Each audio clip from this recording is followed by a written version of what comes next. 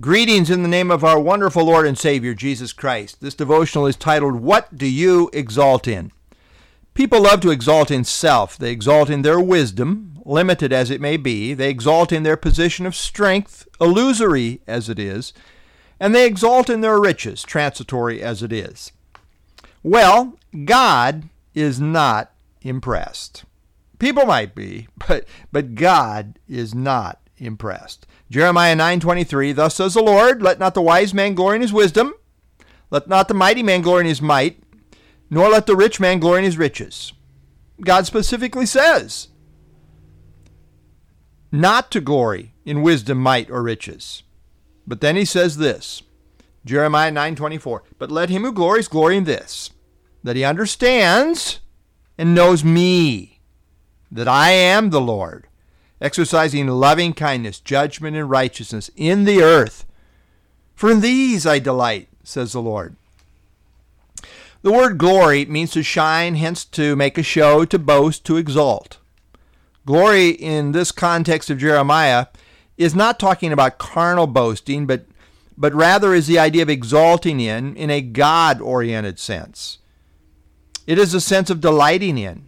What we glory in is what means the most to us. This is what really counts and is most meaningful. This is where the person finds their very identity. Before God, the thing that we should be all excited about and identify with is knowing Him. This should be our glory. This is what should matter most supremely to us. God delights in those whose whole goal in life is to know and understand Him. To glory in God is to make Him our all in all.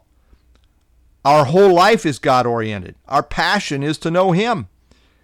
And to know Him is to understand what kind of a God He is. Loving kindness is the Hebrew word hesed, meaning faithful, loving, unchanging, reliable. Judgment. He's the God of judgment, the sovereign one to whom all are accountable. The judge of all, who judges with perfect justice. Righteousness. The God who is always right, in whom the standard of what is right is found, and in the end will make all things right in the earth. People might be impressed with your IQ, how strong you are, or with how much you have accumulated, but God is not. What matters before God is knowing Him.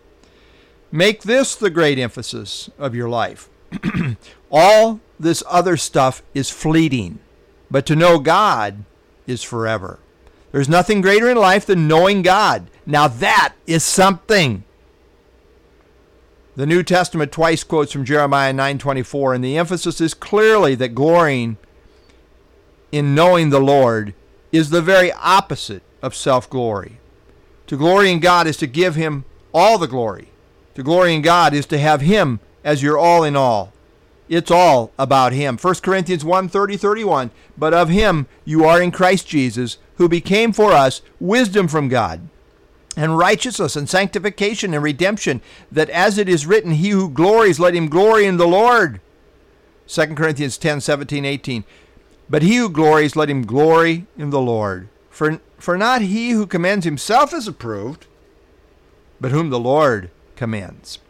Lord, help us to find our all in You, to glory in You, to glory in knowing You. This is what matters. This is the really big thing in life. It's not all this other stuff. It's knowing You.